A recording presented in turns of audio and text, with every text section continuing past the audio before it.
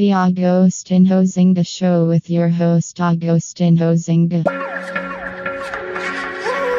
Smack the shit out your bitch ass midget girlfriend, nigga.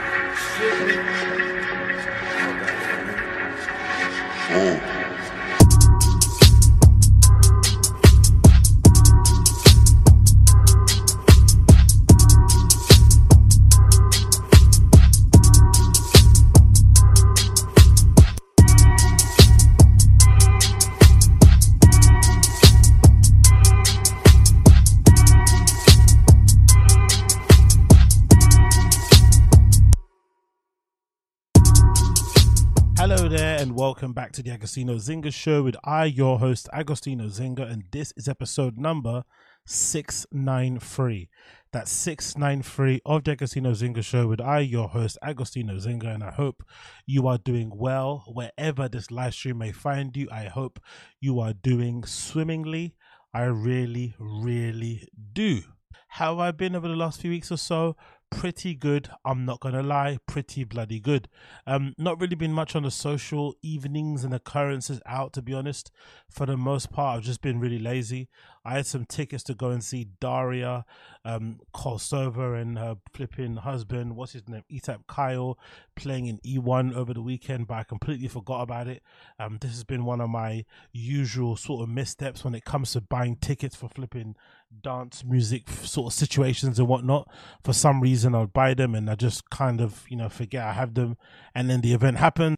I am kind of scratching my balls at home, wondering and trying to think of things to do when I already have tickets and stuff, but I've forgotten to go to it, so that's been a bit of a bummer. But to be honest, because I didn't make much of an effort to try and check things out, most likely, it probably wasn't something I was eagerly looking forward to either. So I haven't really missed out on too much in that regard. This weekend's been pretty busy, I think, on the kind of going out front. Here in the UK, we've had flipping Junction 2 Festival and a few other parties. Over in Europe, especially in Berlin, it's been Berlin Pride. So there's been a lot of kind of street festivals and floats and stuff, and people parading around the streets, flying their flipping LGBTQ plus flags all over the place. That's been pretty cool to watch from the outside in on Instagram and whatnot. But nothing really has been kind of jumping out at me. If anything, we've got a couple of good events happening, I think, this weekend actually in London, which look pretty interesting, such like Body Movements Festival, which I'll probably talk about later, and a few other bits and bobs I want to go and see. There's like a hair and sauna after party happening as well over the weekend, so a few things on the fucking docket. But again, I just haven't had the urge to really get out there as I probably should have beforehand. But replace the urge to get out there with having to run. I fixed my bike over the weekend. That's been pretty decent. I had to go buy some new straps and some new grips and a new flipping little cover for my seat, because I like to have the little gel seat so it can kind of gently massage my massive derriere. So that's been pretty decent to kind of get fitted out over the weekend, and for the most part catch up on a few shows that I've also been watching. So not too much on the going out front, but that will probably change next week. One thing I have been pretty interested in watching from the outside in, as just like a eager spectator, has been some of the backlash that old Doja Cat's been getting online, which has been really surprising to see it kind of play out the way it's been playing out. I don't really understand why she seems to have such what would you call it? Such an antagonistic, is that the word? Antagonistic flipping relationship with her fans. I know some people like to do that. Some artists like to have a little bit of a friendly back and forth with their fans where it's not super serious, but you kind of always take the piss out of them. The kind of one that jumps out to me first of all will probably be what's his face?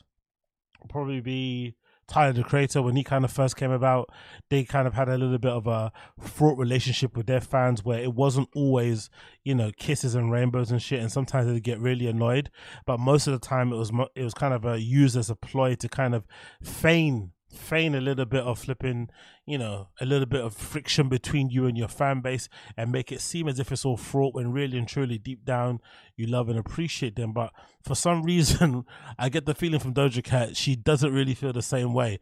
And from what I can see, most of it kind of stems from the negative reaction she's been getting because of her alleged boyfriend that she's going out with. I think the story is that her boyfriend may or may not be an abuser, and then the victim, who that boyfriend allegedly may have abused, essentially reached out to Doja Cat directly to tell her what happened and whatnot and fill her in, as kind of women like to do. And Doja didn't really respond too well to it, or maybe she did. I'm not too sure how you read getting blocked, but she decided to just block the lady. And I guess people on the internet saw that as her basically saying, hey, I don't give a fuck what that guy did to you. He's my man now. Go fuck yourself. And that lady didn't really receive it too well, and neither did the fans.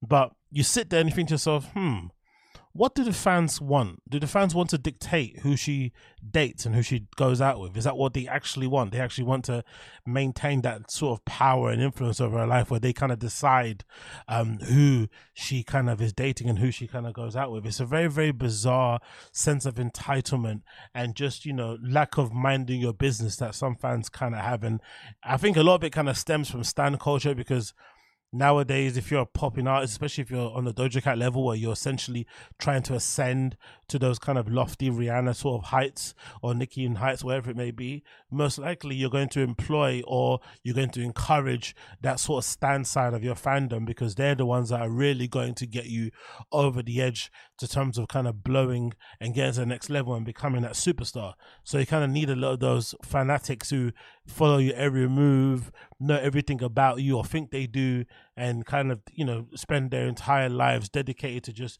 knowing everything about you inwards and outwards. But sometimes it can obviously be for the worst, because you can feel like you don't really have any privacy. And you see a lot with these South Korean singers, these K-pop stars, especially these Blackpink girls I see all the time from time to time, especially when they go on holiday or they're just out and about milling around with their friends. They essentially have to go into hiding when they step outside, put a hat on low, really make it known that they don't want to stop and chat with the fans, acknowledge them with a little hand wave. But it kind of seems like a little bit of a prison in its own self. You can't really go out and about and do your own thing. You kind of always have to watch your back, because there's always going to be an eager fan running around, snapping a picture of you when you're maybe in an uncompromising position, or when maybe when you're just minding your own business. But it's a very strange, affair overall. And I think the latest sort of chapter in Doja Cat against her fans, on top of rehashed images are being shared now of her allegedly being in these kind of tiny URL chat rooms with people that people on the internet or people that prescribe to a certain political ideology you probably don't like, which I don't really understand it, to be fair. It just feels like Discord type of stuff, but people describe that as like right-wing incel shit, but people don't like it. But the other thing to kind of add to the chapter of Doja Cat against her fans has been this little affair that Pop Basis spoke about, where essentially Doja just went on Threads, I guess because that's her platform now. She prefers to talk on there because I guess, probably doesn't get as much blowback as she would do on Twitter. And she decided to write the following, which is an interesting kind of post to put out there, just unprovoked. It was like, my fans don't name themselves shit. If you call yourselves a kitten or a fucking kittens, that means you need to get off your fucking phone, get a job, and help your parents with the house.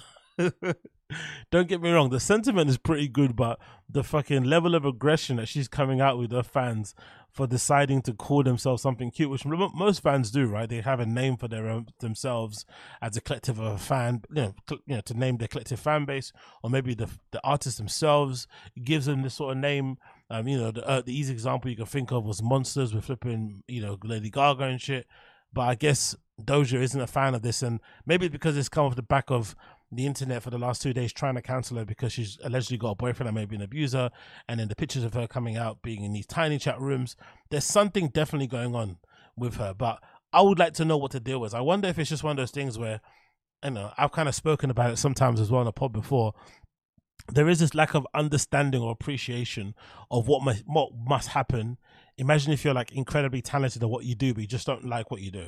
Like, imagine you got a God-given gift of singing, of being able to put records together, of dancing or rapping, but you generally don't enjoy doing it. You hate every aspect of being a celebrity. You hate every aspect of fucking performing, but it just happens to be the one thing that you excel at easily. You can write songs in your sleep. You can perform, sold out shows and amazing choreography, with your, going with your hind times behind your back, but you don't actually enjoy it. You don't actually enjoy the fucking life that it kind of brings you. And there must be a weird prison to be in, because I've got a feeling that might be part of it. Or this might stem from the, quite obvious self-hatred that she a little bit has, which she kind of, you know, it comes out in certain bits of her blackness, which I think some people have spoken about. I haven't really seen it myself, but I've seen some fans say that there is some evidence out there of her basically saying that she's a bit of a self-hating black person because she doesn't really have a good relationship with her dad, I think, who may be black, and the mum is white. So that may kind of play into it. But I've just generally kind of my kind of hard time of getting on the flipping Doja Cat train just been because I guess I'm unfortunately one of those people who kind of takes everybody as a package. I find it hard to separate the person from the art at all times. So when I look at Doja Cat, I just look at somebody and I think to myself, you just come across very unpleasant, which I'm probably sure she's not, but she just comes across very unlikable. So it's difficult to kind of get into her and root for her because unfortunately, I feel like nowadays, artistry, especially when it comes to music, is intrinsically tied to your likability. Like, it's just one of those things. Unless you come into the game not wanting anybody to kind of get to know who you are as a person and not using your personality as a sort of thing, like maybe like a Kendrick Lamar does, right? Where he just kind of, you know, uses his art and his music to kind of tell stories, but he's not exactly trying to be Mr. Charismatic. That's probably different.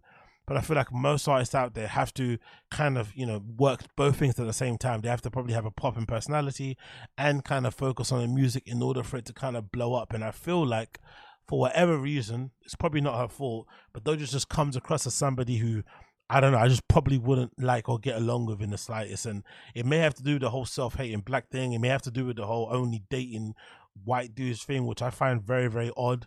For whatever reason, I know it's a preference. Everyone's got their preference, but I find just like, you know, specifically only being into very, you know, very, very Caucasian looking men who usually look like shit. I just find it very strange.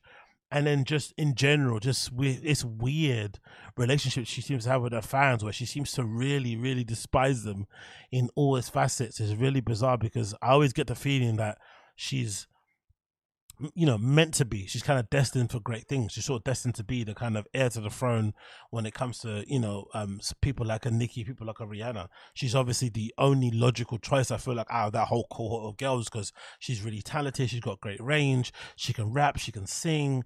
Choreography is on point. Creative direction is great. Good style. Looks amazing. Like, everything kind of ticks the boxes, but there's just something missing, and most of it has to do with her kind of, I think, in my personal opinion, just personality, that she comes across a little bit icky. You know what I mean? Someone that you probably wouldn't like. And in some respects, like, she kind of gives me a lot of like Azealia Banks energy, similar to that sort of stuff. Like, you know, Azealia Banks is the same, right? Incredibly talented, incredibly amazing at putting songs together, clearly an artist with a capital A, but as a human being, not a lot of people out there are really rooting for Azealia Banks, you know, to win. And I think this is starting to happen to, you know, Doja. Maybe she wants this. Maybe she actually wants this. Maybe she's purposely doing this to sort of rid herself of the fan base that she doesn't like, in the same way that DJ sometimes. I remember this one DJ guy that I used to know, you know, I feel like it was just an excuse to just cover up because he was a shit DJ. But he used to always say that he enjoyed clearing the dance floor. And the idea behind it was that, imagine you're in a sort of like party, they're playing fucking break beats, drum and bass, jungle, bass music, house music, whatever. He would just come in and just play a fucking jazz record for 9 minutes, right? Like, after the other guy before him played or something. Imagine you're coming on after fucking one man or something, and then you just play fucking a jazz tune for like 9 minutes, or a country record for 4 minutes, and you effectively kill the mood and kill the dance floor. But he used to purposely like doing that because he wanted to, quote unquote, reset the room.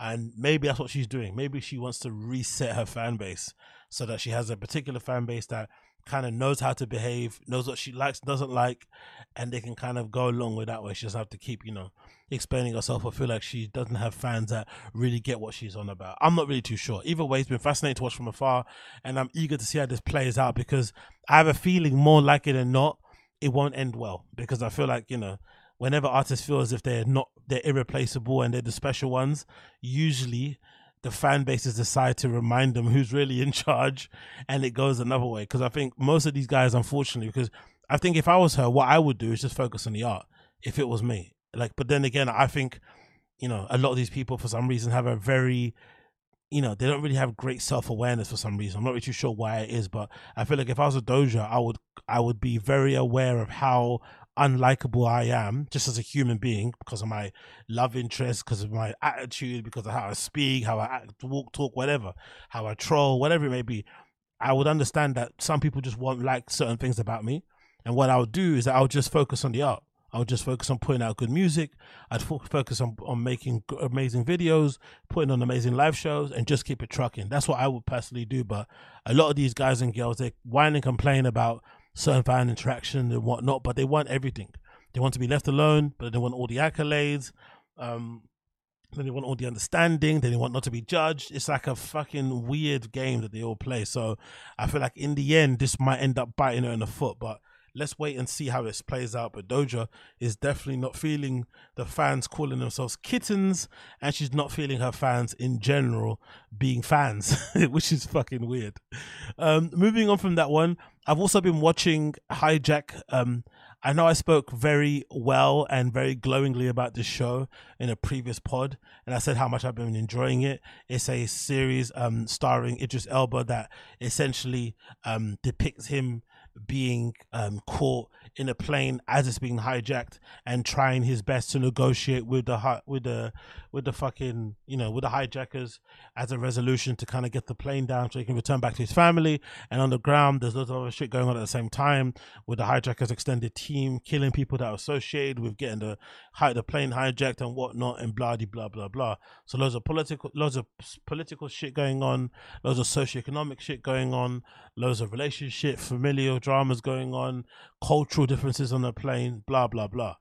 It started off pretty well, but now that I just watched episode 5, I have to say it's kind of shit. It's kind of shit. It's kind of feeling like a cash grab. I don't blame Idris. You know, he's a stellar fucking actor. He still comes out of this pretty decently, personally. I feel like he does that same Luther face in this, that, you know, the entire time. I feel like there's not much change in his facial expressions or his demeanor, which is a bit strange. But I still feels like he carries the entire show. But it's pretty empty. It's pretty pointless, and I feel like it's one of those shows, once the plane lands, similar to like Prison Break, once everyone kind of escapes from prison, there's no real need for that show to exist, right? That's why that first season was so goated, seeing this seemingly regular dude be in prison, having to put all the tattoos on his body to have the map and shit, the whole conflict of being in prison and the politics inside there, blah blah blah blah, all the close shaves. But once you finally get out and you break out of prison, once the fucking hijacked plane finally lands, the premise of the entire show goes away. And I feel like the show's sort of starting to lose its momentum.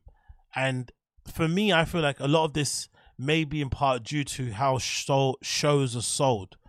Because I don't really know much about it, but if I could guess, talking out my ass like people do on podcasts, I'd say most likely if you're going to sell a show, you most likely put together a pretty decent pilot. So maybe you have like 1 to 3 episodes that are fucking banging, or maybe even 2. So I feel like they put all their fucking great writers and great premises into a really tight, you know, script and whatnot show for the first 2 episodes, which kind of hooked me.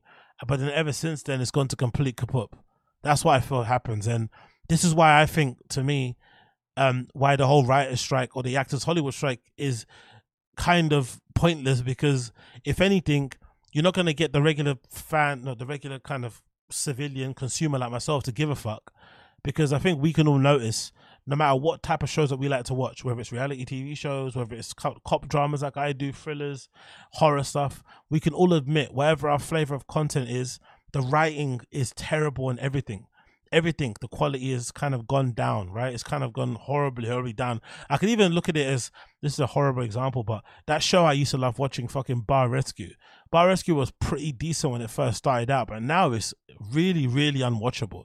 And I feel like a lot of it has to do with the fact that writing and the people that put shows together just aren't as good as they once were.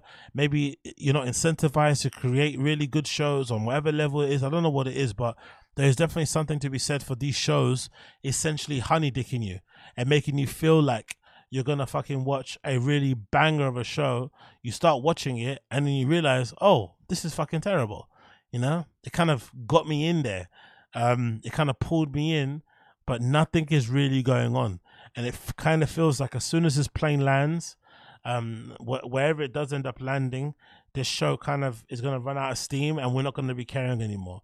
Because, I don't know, I'm not really invested in the characters. I think there's even a scene, maybe I'm mistaken, maybe I was glancing at my phone when it happened, but I'm pretty sure that there's a scene in one of the episodes, spoiler alert here, maybe episode 3 or 4, where one of the passengers in the plane gets killed, and you don't actually see who the person is. You don't see it happening, and you don't see who it is, which is weird and bizarre. So there's some things that they kind of let you, figure out in your own imagination. Then when a whole entire family gets murked in I think in the Middle Eastern country somewhere, you see that happening. But for some reason, they don't show you who actually died on the plane. You just see their fucking feet or their Birkenstocks. So I guess you got to like work it out yourself. But it's really strange. It's a very strange series. It's sort of really losing a bit of the steam for me. I'm starting to lose interest. But as per usual with these motherfuckers, what they do is that they hook you in, and they know that most people are like myself, where if you're already 3 episodes in, it's really hard to kind of just bail. I might bail after 1 or 2, but I'm not going to bail after 4 and 5.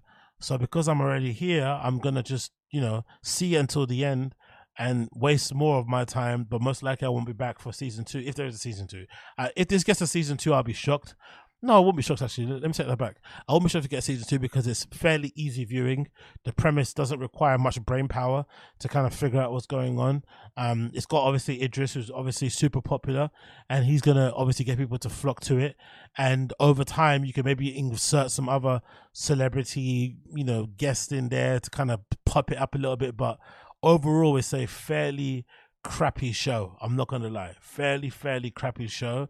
And I'm kind of upset that I'm already in and I can't get out. So Hijack, I don't know, man. After episode 5, I'm a little bit miffed by it. I'm not gonna lie, a little bit miffed by it. And I wish that I could have maybe taken a pause, let it breathe a little bit, and then maybe tried it out, after 5. Because I might do that going forward with shows. Instead of watching it straight away when they come out, give it some time, give it a couple episodes, and then come back later to see what the deal is. But I kind of jumped the gun, and now I'm kind of paying the price. So it kind of is my fault, I guess. Big up everybody in the chat here hanging in. Big up Koila there in the chat. I see you, brother. What's good? So I love her music. I can't lie. What's people saying here? Line dancing and Charlie and the Phoenix. Koila saying they love John Tapper as well. Yeah, John Tapper was awesome, man. That show, honestly, Bar Rescue was... I don't know, maybe because at the time I was watching it, because I think I was, in my sort of fantasy era of thinking I went to have my own bar, which I still do, probably have a club and shit. But I guess that kind of drew my interest around then. But there was something about those early, Kitchen Nightmares, what's the other Gordon Ramsay show where he goes and improves restaurants, that sort of shit. And then, Bar Rescue, that were really good TV, gripping shit. You never went to miss episode. But for nowadays, when I try and watch Bar Rescue, I'm like, this show wasn't what it once was. But hey, maybe I'm in the wrong. Moving on. Another show I've been watching is Foundation. Foundation season 2 has just popped off. We're about 2 episodes in so far, and I'm really enjoying it. Now, I haven't read the books just yet. I've been just watching the show. I've got probably too many on my list now that I still haven't even read from the past few months that I've flipping purchased. I haven't really properly watched it anytime soon. But I have really enjoyed, really enjoyed watching Foundation. More so because from what I've been able to tell online from the fans that are clocked in and have read the books, it does stick pretty closely to the source material with some nice little, television tweaks here and there, because I think we all saw with Game of Thrones that you couldn't exactly do a like-for-like translation with Game of Thrones with certain scenes. You kind of had to use a bit of creative license to make those things work, and I think they've done a good job so far from what I read online of doing the same thing in Foundation. And the one thing I love about Foundation, because it sticks close to the source material, it doesn't try to, how do you say? It doesn't try to insult your intelligence, if that makes sense.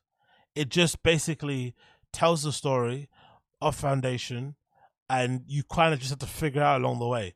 They don't try and hold your hand through every little explanation, which kind of, it reminds me a little bit of Expanse in the same way. There wasn't a lot of kind of dumbing down of the Expanse to allow kind of, your regular consumer to kind of get clocked in.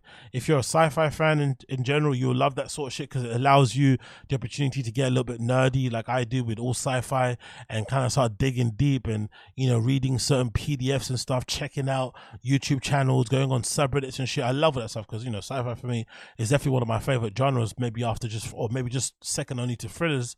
But I'm enjoying that side of things where you can tell when the writing in the source material is being kind of respected and being kind of used, then most likely you don't need to do all the other fluff and bits and bobs that other TV shows do, and they sort of like just decide to figure out along their own way. So I've really been enjoying that. So I really recommend you check out Foundation if you are looking for something to maybe replace your Expanse itch. I'm not going to say too much about the show because I just think it's one of those shows that you should go into blind and just sort of trust and kind of, you know, go along the ride, because it does really take you on an interesting journey. It kind of reminds me of the first time I started to get into Dune and watching Dune and reading the books and shit and not really know much about the world of Dune, and then suddenly you just kind of get sucked into that universe and it kind of transports you into this whole different place. And you know, it's kind of nice to go into it blind and not knowing what's going on. So I really would recommend, if you are going to watch Foundation, that you don't actually check out loads of things about it online. You probably don't watch, you know, clips like what I'm going to be putting out soon about this, and just sort of trust it, and you will definitely be rewarded, because I've really been enjoying it so far. Really have been enjoying it. So check out Foundation. Season 2 is out now at the moment. 2 episodes in, and we're just going to keep that one moving. I think that's on Apple TV also, so check it out if you haven't already. Then I also wanted to mention this quickly here. I've been checking on Instagram and I've seen that Michael Bibi has posted an update about his condition. If you don't know who Michael Bibi is, he's one of our probably like standout tech house or dance music DJs and producers out there in the scene. He's got his own label as well called Solid Grooves that he puts out music in and does parties for, and generally just a bit of a beast when it comes to pushing the sound of tech house and everything else in between across the wider worlds. And I guess sometime a few months ago, he did update everybody and basically said that he's been suffering from a rare form of cancer that he's been getting treatment for. And everybody in dance music scene sort of like gathered around and gave him a little support and encouragement. But from how he described it, it did sound like something that was pretty severe, in that it was spreading across his spine and whatnot. And we know from, you know, previous accounts of people who have suffered the same sort of ailment or the same disease, we know that sometimes when those things are sort of spreading across your spine and maybe vital organs, it can be really hard for you to kind of come back on the other side. But of course, you know, people have been keeping him in their prayers and sending him good thoughts. So it has been pretty good to see him update everybody on Instagram and let it be known that he is actually getting on the mend and little by little responding pretty well to the treatment. This is obviously the original post that he posted about himself and his condition, some updates in the hospital, and the latest update has been this one here as he's laying down on the lawn chair outside, probably after a few bouts of chemo with a glass of water. And he says, after 10 weeks in hospital bed, I've been released for a short break as my treatment is continuing to go well. Thank you for all the love. It really gives me strength. I have good days and I have bad days. Today is a good day. So it's good to see him in somewhat good spirits considering how serious the issue is, and the fact that he's approaching it with a smile on his face and trying to make the best of it is really kind of says a lot about his attitude and how he kind of carries himself. So that's been pretty decent to see, because I think for myself, it's been flipping nice to see that, because I don't know, man, it kind of caught me off guard when I heard the news in the first place, because I'm a fan of his and I've been kind of, you know, oogling his sort of career from the sidelines and seeing, you know, how he's been progressing from afar and seeing how his career has gone from just like, you know, being somebody that was essentially streaming in his home to suddenly being one of the biggest sort of DJs and most in-demand people around the world, and to suddenly have that cut short, you know, just when you haven't even hit your peak, you're not really nowhere close to it. Felt so out of order, so tragic. But it's good to see he's kind of on the mend and he is getting all the help and treatment that he needs. And clearly, judging from the comments, loads of people from the community too are kind of chipping in and letting it be known that they are out here supporting him and sending him loads of love as well. So it's been flipping great to see all that support and love in the comments going forward as well. So hopefully he makes a speedy recovery sometime soon and is able to get behind the decks to do what he flipping loves. So, you know, thoughts and feelings go out to flipping Michael Bibi, and hopefully he recovers. Hopefully he recovers. Looking quickly into chat before I continue. We got people saying, what's that? Are you still trying to get into shape again? No, mate, completely given up. I'm going to be Wings of Redemption now going forward. Shades Cow. Yeah, 100 Lucas. Shades Cow said, are you the third side of every story? I don't understand that. What's the third side of every story? I don't get what you're saying there, my friend. But if you could explain, then I could, let you know. Anyway, moving on from that one, we have this news to talk about here. Let me quickly open the window because it's getting kind of warm in here for me. Cool. So, talking.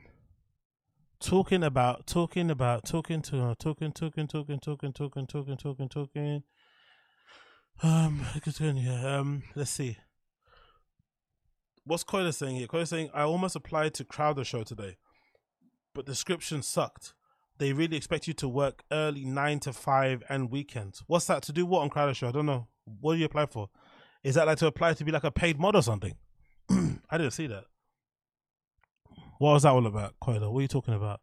Crowder Show. Is that for like a paid mod? Is that like a personality thing? A writer? Oh, really? Nice. Okay. You should check it out. Why not?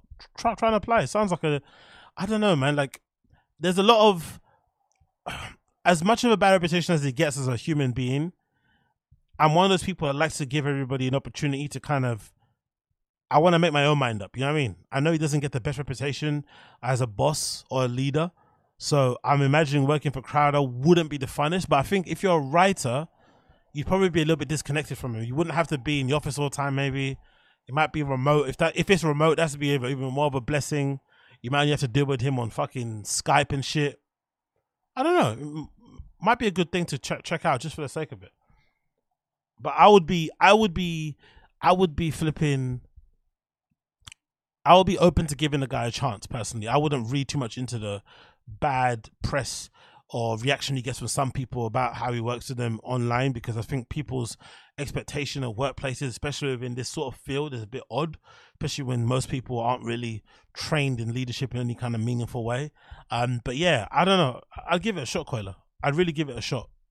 Just see what work on. Maybe you mean more so the kind of compensation isn't worth it. Like if they're going to require you to work 9 to 5 every day plus weekends, you probably, should be asking for a little bit more in terms of the whole monies and shit, because at some point in the beginning, you might be able to kind of get through it for just pure drive and hustle, but there'll come a point, after doing 9 to 5s, Monday to Friday, and then also weekends, where you're going to be a little bit like, okay, cool. Like now you're taking a piss, you know what I mean? So you have to keep those things in place. And I know for me, when it comes to jobs and shit, I don't want any sort of issues with that sort of stuff when it comes to money. I want to deal with that stuff ahead of time before I sign a dotted line, because I know those things, if I don't address them, they will eventually start eating away at me along the way, and that will inevitably lead to me not actually doing my work well. So if you can figure out, if that compensation package works for you, then maybe try it out, But yeah, moving on from that one. Let's see. So quickly, I want to talk about this as well. This is some really encouraging news courtesy of TMZ regarding Jamie Foxx, and basically him saying he broke his silent story regarding his medical emergency that a lot of people have been speculating about, and essentially gave everybody an update on his condition. And I'm going to play the clip for you now of Jamie Foxx thanking the fans for their love and support, and briefly explaining what kind of happened and why he's been so silent. I've got to switch to audio, of course, because I didn't do it before. Genius. First of all, I want to say thank you to everybody that's prayed, man, and sent me messages. I cannot even begin to tell you how far it took me and how it brought me back. I went through something that I thought I would never, ever go through. And I know a lot of people were waiting, or wanting to hear updates, but to be honest with you, I just didn't want you to see me like that, man. I want you to see me laughing, having a good time, partying, cracking a joke, doing a movie, television show. I didn't want you to see me with tubes running out of me and trying to figure out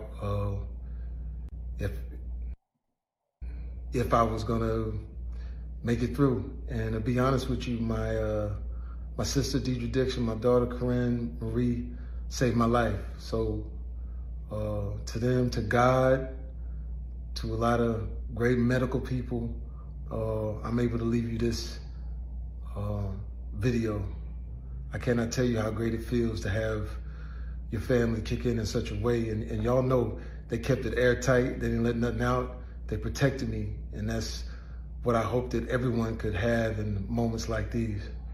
Now, you know, by being quiet, sometimes things, you know, get out of hand. People saying what I got. Some people said I was blind, but as you can see, the eyes are working. The eyes are working just fine. They said I was paralyzed. I'm not paralyzed. But I did go through, I went to hell and back. And my road to recovery had some potholes as well. But I'm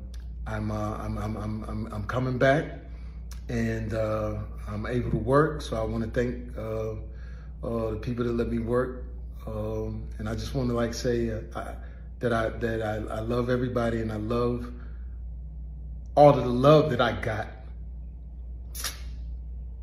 And man, you know, I know they talk about people crying on videos. You know, you could do take two, but I'm not gonna do a take two. It is what it is. And if you see me out from now on and every once in a while I just burst into tears, is because it's been tough, man. I was sick, man, but now I got my legs under me, so you're gonna see me out. But like I said, I just want you to remember me for the jokes that I crack, the movies that I make. Some of them good, some of them ain't. I think I got a good one out. And the songs that I sing, man. And then, you know, some people was talking about I'm clone. Well, check this out. Just kidding. Not clone, man, but I'm here on earth because of some great people. I'm here on earth because of God, man. So I love all y'all. I just wanted to jump on here and let you know that I'm on my way back. So it's good to see him back, clearly. I'm not going to lie, really good to see him back. And I don't know, maybe I'm in the minority here, but I really don't care for him to clear up what actually happened. I think we, unfortunately, and myself as well included, sometimes we live in a world where we kind of expect everybody to kind of tell us the exact details of what happened to them, because people tend to overshare on socials in general, whether it's your aunt on Facebook, whether it's some random on Twitter or flipping Instagram. Everyone is flipping oversharing, and for some reason, you know, agents and handlers of some of these notable celebrity figures out there, they'll probably tell them for some reason that, hey, this is a good strategy, a good way for you to connect with your fans by letting them into your life. But I think some things should remain private, like your medical history, like the things that you go through, you know, in life that you probably, that don't kind of, you know, concern whatever job that you do in the entertainment industry. Those things should probably be kept to yourself and your close family. There should be some things that you should be able to keep private. And I think one of them should be anything that happens to you in terms of medical sense. So I don't think you need to tell anybody what happened. Obviously, because he didn't say nothing, and because it was such a different approach than we've seen with some celebrities, where he did clearly, you know, it felt like there was a clear, concise, or conceited effort with the people in and around him. He even said it himself, his daughter and other parts of his family kept it airtight around him. So that's clearly something he's discussed with his family, to say, hey, if anything ever happens to me, make sure no one kind of is able to kind of get in here and take pictures of me while I'm on my bed, or get interviews or have details and stuff. This just stays in the family, which I can respect a lot, because I feel like people these days will turn everything that happens to them into a fucking content, you know, cycle or some shit, or into a press run, and it's fucking gross. So it's good to see, for some reason, some people out there do want to keep their accounts, so be private and just deal with it behind the scenes with their family and friends. And then when they're ready to come back doing the thing that we know them for, they're going to come back and do it in full force. It's obvious to see that he did suffer something really, really crazy, because he's completely different in terms of his complexion. Like the sort of like, you know, the sort of like color from his face is sort of kind of zapped out. He does have that face of somebody when you just recover from a really bad illness and you're kind of on the other side. You do kind of have that kind of gauntly look about him. He clearly has lost a ton of weight, and his voice is somewhat different, which you also get once you've, you know, you've had something quite serious happen to you. So I don't even want to speculate what happened, what the deal is. I don't really give a fuck. I'm a big fan fan of Jamie Foxx. I think he is really one of the last remaining, if only, Renaissance man out there, truly, in terms of all the talents that he has, from acting, singing, dancing, whatever else it does, rapping in between. He's absolutely amazing, being funny on stage. So it's good to have him back, able to be out there doing what he's kind of been, blessed and given these talents for, to kind of display for the world. And that's kind of all you really want from him in that respect. So it's good to see Jamie Foxx back, and hopefully he takes his recovery seriously. He takes it slow, and whenever there is a time for him to come back and work, which he clearly wants to, because he was mentioning working, clearly he didn't want to be in a hospital bed feeling useless and not feeling like he can be contributing or helping out, wherever it may be. That's maybe kind of what kind of defines him. I'm all for it. I really am all for it. So get well soon, Jamie Foxx. Hope you do recover well, and hopefully we see you on the other side doing all the amazing things that we kind of know of you from. Next on list here, this is talk about this. This is a pretty niche topic to speak about, because I think most people don't really give a fuck about this. But I found this truly interesting and truly hilarious on the side of things, right? So I've been following this girl called Brenda # for I think about a year online. I think I may have stumbled upon her profile maybe 2 years prior to that, but I completely forgot who she was. I think I had her saved on one of my bookmarks on my Instagram, and just, I've got so many fucking saved items on there, I forgot which one she was. But I do remember stumbling across one of her pictures on Instagram thinking, oh my gosh, she looks amazing. And look at this girl that wears all black and just wears all white, and she has this incredible wardrobe where she splits all the clothes from black to white, and that's basically all she wears. And she's very committed to that particular aesthetic, wears only particular brands, from Helmut Newton to old and Andy Muster to Rick Owens and stuff. It's pretty good. It's pretty great to see from the outside looking in, as somebody being a bit of a fashion addict and fan myself of her, actively going back into the archives, buying a lot of vintage shit, buying a lot of stuff on sale, and just being, somebody that clearly cares about this, the scene in general, and clearly has a love for it and is doing a lot of digging at this. It's great to see that on that kind of level, and clearly has a real good eye and sense of personal style herself. Now, one of the interesting things about Brenda # is over the years, she's kind of, blown up over time and become really a kind of well-respected journalist or fashion editor, director, whatever you want to call her in that sense of things, since she's done her amazing column at 032C. And I think recently she got made fashion director over there, I think, as well. Yeah, I think so, fashion director. So she's kind of blown up over time, and her profile's gone a bit crazy. She's got a ton of followers on Twitter. I think last time I checked on Twitter, she got over 30,000, and probably a bunch more on Instagram. So clearly a lot of people kind of know who she is and what she's about. But one of the interesting things about her is that I feel like, in terms of all the kind of fashion girlies out there that exist, she's probably one of the most, I feel like, she's probably comes across as one of the most likable ones, in terms of just being very approachable, in terms of not gatekeeping brands and stuff that she's wearing, in terms of really speaking the real about the industry and the scene and what happens behind the scenes and at shows, and giving people advice about what to do if they want to kind of be like her and do the thing that she's doing.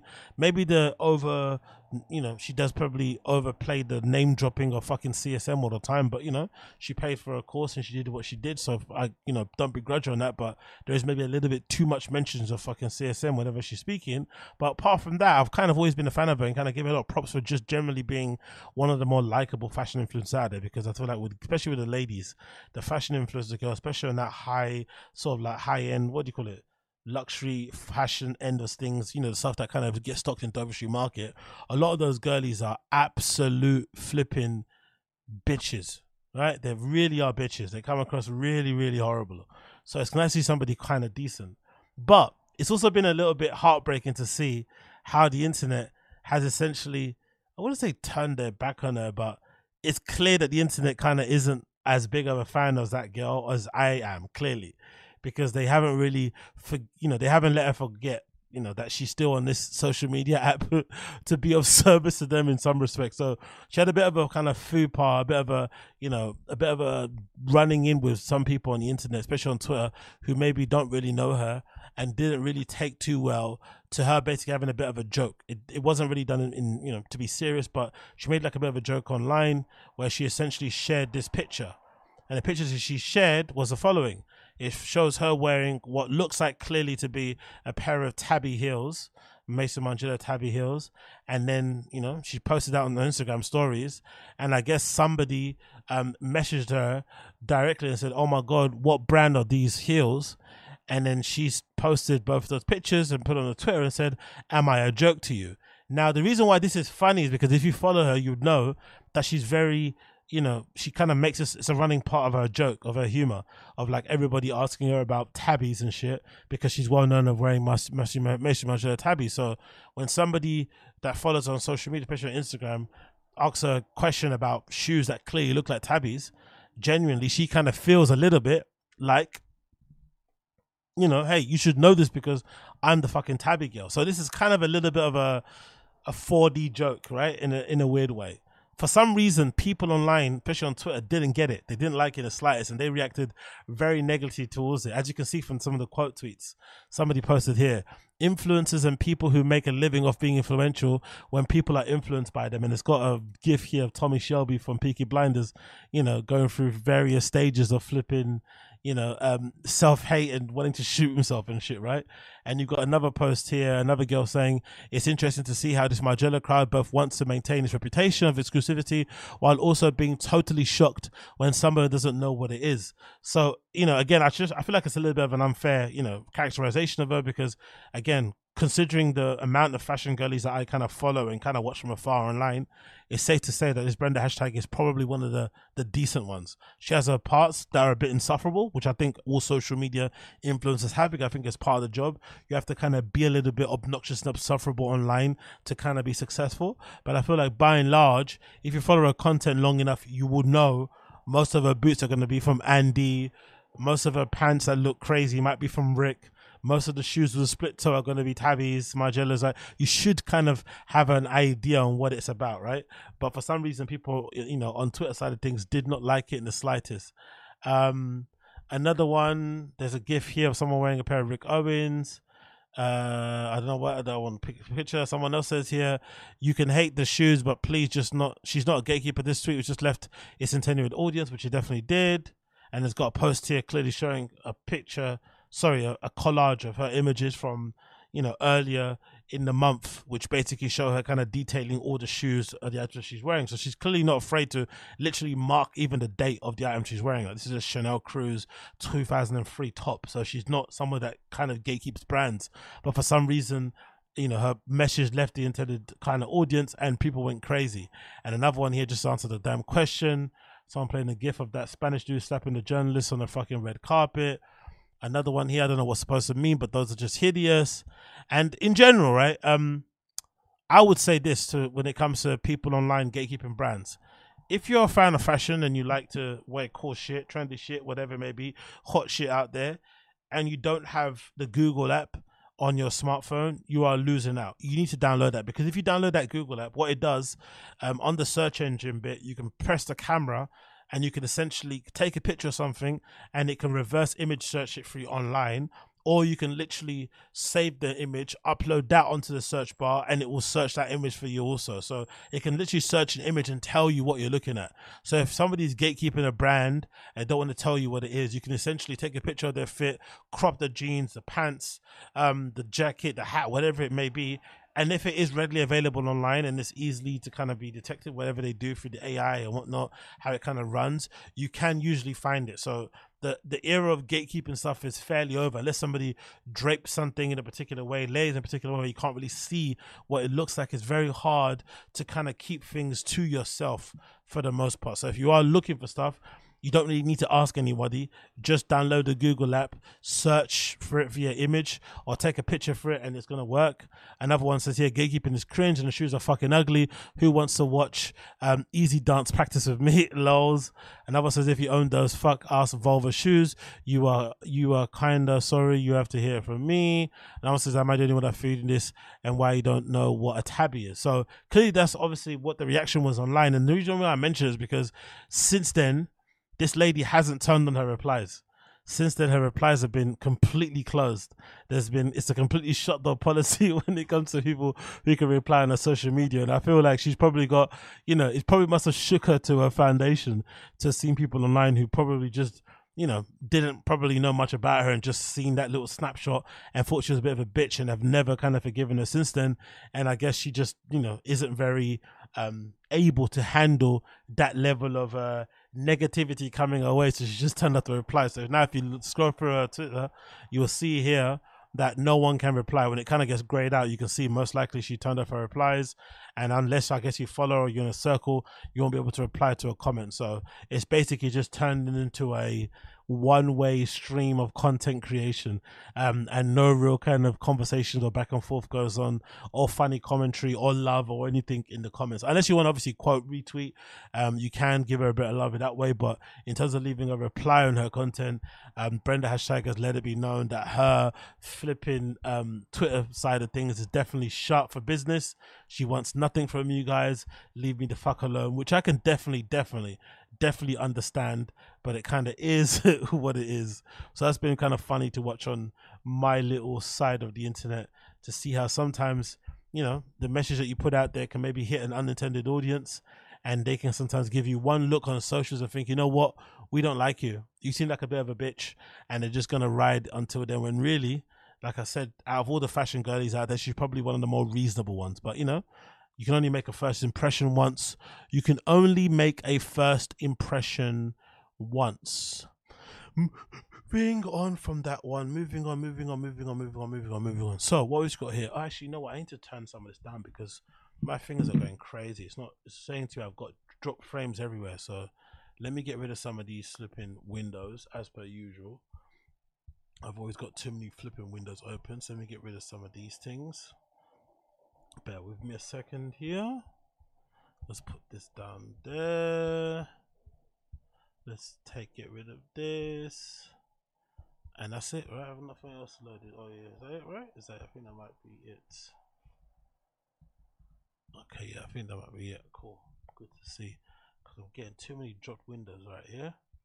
So let's just put this back up again and let's continue on. So next thing to talk about here quickly will be this particular post that I did see on the Tyler updated Instagram account, which I thought was absolutely hilarious, because if anything, this is a clarification for any of you guys out there who are fans of Tyler, fans of Rocky, and you maybe hear them mention some things in their raps where they're sort of like subbing somebody, you're not really too sure who it is, and it always sometimes feel like it's somebody within their little scene, within a little clique, something maybe closely associated with them. Most likely it's going to be people like this. So this is a random clip that somebody shared on the Tyler updated Instagram account, that kind of features, you know, clips and whatnot of Tyler out and about, and it features Tyler the Creator and A$AP Rocky bumping into each other at Pharrell Williams' Louis Vuitton show. And you can see Rocky there in the hat and Tyler talking, you know, having a little dap and that, shaking hands, laughing and whatnot. And in the background, you can see Don C, associated with obviously Kanye, and he's got his own brand that he does and shit.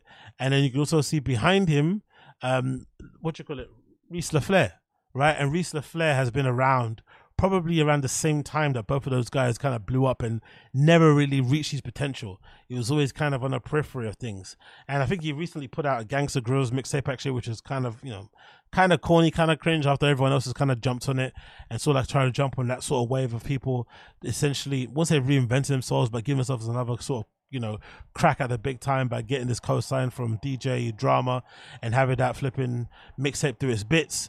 But clearly in this picture, as you can see them dapping up each other, Reese LaFleur, sorry, is at the back, like kind of just looking in as a sort of observer and not really being part of the conversation, even though he knows them both loosely from being around. They know who he is as well, but there's clearly a bit of a higher, you know, there's a sort of like a pecking order, a hierarchy going on there, where he kind of knows these guys are a little bit above him, and they clearly know that he's below him. So if you ever hear Tyler kind of stunting and talking about people in the scene who he thinks he's better than, and just being a little bit of a demon in terms of his raps, and you're wondering who's he talking about, most likely he's talking about people like this. These are the guys that he's speaking about, in my opinion. These are the guys he's sort of like referring to when it comes to how he kind of views himself and the things that these guys are saying behind the scenes and shit. Mostly I feel like this is these people he's talking about, because the eyes that Reese LaFleur is giving these guys while he's not being involved in the conversation legitimately made me laugh.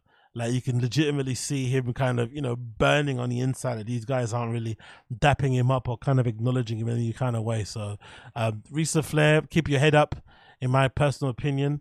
I think it kind of is unfortunately part of the game. Not everybody can be Tyler, not everyone can be A$AP Rocky. You kind of have to play a position and sort of just do what you do right in that respect. But it can feel a little bit strange when you feel like you've been about just as long as these guys. If I'm not mistaken, I think Reese actually skates also. He's actually a legitly good skater too. So you probably feel like you're way more, legit and authentic than these dudes because you can actually skate. You've been wearing these brands maybe longer, whatever it may be. You kind of feel like you're kind of that guy, but maybe the industry or the scene just hasn't, respected you the way that you probably feel you needed to. But I just feel like, you just have to play a position and just kind of do what you have to do with the kind of stardom you kind of been given. And the fact that you're invited to the show anyway should be good enough. The fact that you're still highly regarded enough to be in attendance at this monumental cultural sort of event should be enough of a sign of how much value you kind of have in the industry and scene at large, that people are still kind of viewing you in that way. I know probably for some people isn't enough, because we all want everything, right? We all fucking want it all. But I feel like if you're Risa Flair in this kind of game of, of things, you kind of have to be thankful that people still give a fuck about you enough to kind of invite you to these things in the first place, because maybe in other walks of life it wouldn't be the case. But yeah, Risa Flair there did not look too infused to be in amongst these guys, not getting a dap up, kind of being on the outside looking like a fan. But all in all, you're still out there. You're in there. You're not on the flipping sidelines like I am, talking through a webcam, chatting shit. At least you're actually in there in attendance with these guys rubbing shoulders. That's all I can say on that one. Moving on from this, we've got a little quick update here, courtesy of a clip, courtesy of the podcast Throwing Fits. They've actually updated everybody to let them know that Sporty and Rich are due to open his new store in Soho. It might actually be open already, which I find to be absolutely crazy, to be honest. But if anything, this Sporty and Rich store opening actually is kind of goes on to solidify my modus operandi, my MO, my POV, my mindset, that stuff like imposter syndrome and whatnot doesn't exist, or you shouldn't believe in it. Because if brands like Sporty and Rich can get to a level where they can open a multi-story store somewhere in the depths of fucking Soho in New York, clearly showing that they're doing great things and clearly selling the product, even though I think it's super mediocre, it clearly shows that if you put your mind to it and you just keep plugging away, that nothing, outside the laws of physics, is impossible. Really and truly, if you think about it, nothing is impossible. So that's why I don't kind of buy into the idea of imposter syndrome or whatever it may be when it comes to the arts or entertainment industry, because for the most part, most of us out here that are kind of trying to make a career, make some ground in that space, are just making up as we go along anyway. So for you to feel like you need to have imposter syndrome or as a false sense of humility, it's something that some people talk about that also in that way. They kind of don't want to seem like they believe in themselves too much. So you talk about imposter syndrome, you don't really believe in it. But if you do believe in imposter syndrome, please listen to this clip and let it be known that I don't think it exists. I don't think it's real. And most likely, if you put your mind to it, you can achieve all things, because Sporty and Rich has got a fucking store in Soho, my friend. Sporty and Rich, regardless of what you think of it, Sporty and Rich is opening up a store in Soho, Crazy. Which you said is like a coronation moment. I couldn't be more blown away. She has been doing this for like 10 years now. Emily went from like influencer individual to mood board to like actual tangible products. She took girly influencer LA. She almost like basically invented that whole genre, which has now been ripped off into oblivion. Well, when people are complaining about like, oh, she just stole this graphic from like New York Health and Rat Club. What? Like, you are now showing your whole ass about like not understanding what most graphics are, streetwear, blah, blah, but like everything is referential. Everything is a reference to something else. Clothing, yeah. People maybe knock mood board to brand like Pipeline, because what she's doing by like creating this entire lifestyle via a mood board and then extrapolating tangible product from that, that's what all brands do. Mood boards were not invented on Instagram. Mood boards were invented on fucking cork boards with like thumbtacks and like photos ripped out of magazines. What Emily's doing is doing this out in the public, which is like almost admirable in a way. And also you can connect to it on more levels than just like the end product, you can connect to it at the source. But so many people, I think, are so fried with their understanding or lack thereof of how this industry works, where like the Tumblr generation, when mood boarding became this thing that moved out of the back offices to like the internet, people still like understood what was happening and how brands operated. We are now so far removed, people don't realize this is what every single brand has done forever. Yeah. Anyway, they speak about that for a few bits and bobs, but you know, you can't really take what they say about Sporting Rich too seriously, because I get the feeling they're probably friends with the Emily Oberg girl. Full disclosure on my end, I did meet her once when I picked her to be part of this panel that I did when I used to work at this company. I did this like, you know, streetwear panel discussion thing. I think it was in New York, or was it here? It might have been in New York. I forgot where it was exactly. But regardless, I put her, you know, Leah McSweeney and a few other people on the panel talking about streetwear. And I think I might have invited Kyle from Braindead also. So I've met her once, had some brief correspondence online and shit via email. Seemed fairly pleasant, but again, you know, I'm the guy responsible for her getting a little check and shit. So people are always going to be pleasant and nice to you when you're in that position. So that was fairly decent. So I'm sure that isn't really a good kind of, you know, kind of co-sign of her as a person. But one thing I've never kind of understood is just the kind of baby gloves that kind of brand gets dealt with, because at this point, if you're 10 years in, you're a legit brand, you're doing your thing, but it just feels like it's never really evolved. Sporting Rich, it's never really kind of progressed any further from when I used to see it kind of all over Tumblr, all over blogs, all over early Instagram. It never really has kind of evolved. And one of the things I sort of remember Sporting Rich being really kind of flagrant for is that they do these amazing, very aspirational lookbook pictures and stuff, right? Lifestyle images, but sometimes, or more often than not, the only thing that was actually made by Sporting Rich in the actual lookbook spread itself was like a t-shirt or like a baseball cap. But the actual interesting pieces, like a nice pair of pleated pants or whatever it may be, or just stuff that the model kind of brought along themselves, or, you know, stuff from other brands that they kind of bought and just put into the sort of shoot. So the idea behind it was essentially basically luxing up merch, luxing up very basic gear, making it look very kind of, you know, expensive and, you know, worthwhile, when actually it was just kind of standard you know, whatever, Gildan printed t-shirts, but just kind of styled to look really amazing. Now over time, clearly it's changed. Having looked at their flipping website, they're clearly starting to make their own stuff, cut and sew. There's fleeces and little bra tops and skirts and shit and whatnot, and some nice shorts and polos, but it's still incredibly mid. It's still incredibly average. And I'm just really surprised. And again, it goes to show, like I said, imposter syndrome shouldn't exist, because it clearly goes to show if you are able to craft an aesthetic or put together a taste level, if you have some sort of taste, if you have an aesthetic, if you have a kind of a point of view, a story to tell through branding, through clothing, most likely there are others out there that probably share your same sentiments, but just waiting for someone to package it in a particular way. And once you package it a particular way, they're going to be there ready and willing to sort of purchase it and buy it, because nowadays, you know, clearly through the sales and whatnot, people are clearly into it to the point where they're going to open a store in Soho, which is flipping nuts to me personally, because I feel like the brand is incredibly average. But one thing that she did really well, I think, as a personality, Emily Oberg, is she definitely sort of got herself aligned with all the right core people. She's kind of closely aligned with, and it's pally with all the right people, so that in media, online, from the real industry shakers and whatever you call them, and gatekeepers and whatnot, you're not going to hear a bad word said about them. But when it comes to sort of like, you know, regular folks like me and you and I, who are just kind of viewing this stuff from the outside in as consumers, we can say what we want, we can say we don't like this shit, but as long as you've got all the right people in the right places kind of backing up what you're doing and kind of, you know, speaking well of you and putting your position and shit, the kind of, you know, the sky's your limit really when it comes to how far you can kind of progress with this thing. But I was generally surprised when I heard they're going to open a store, because I couldn't imagine how much more of this stuff you can put out.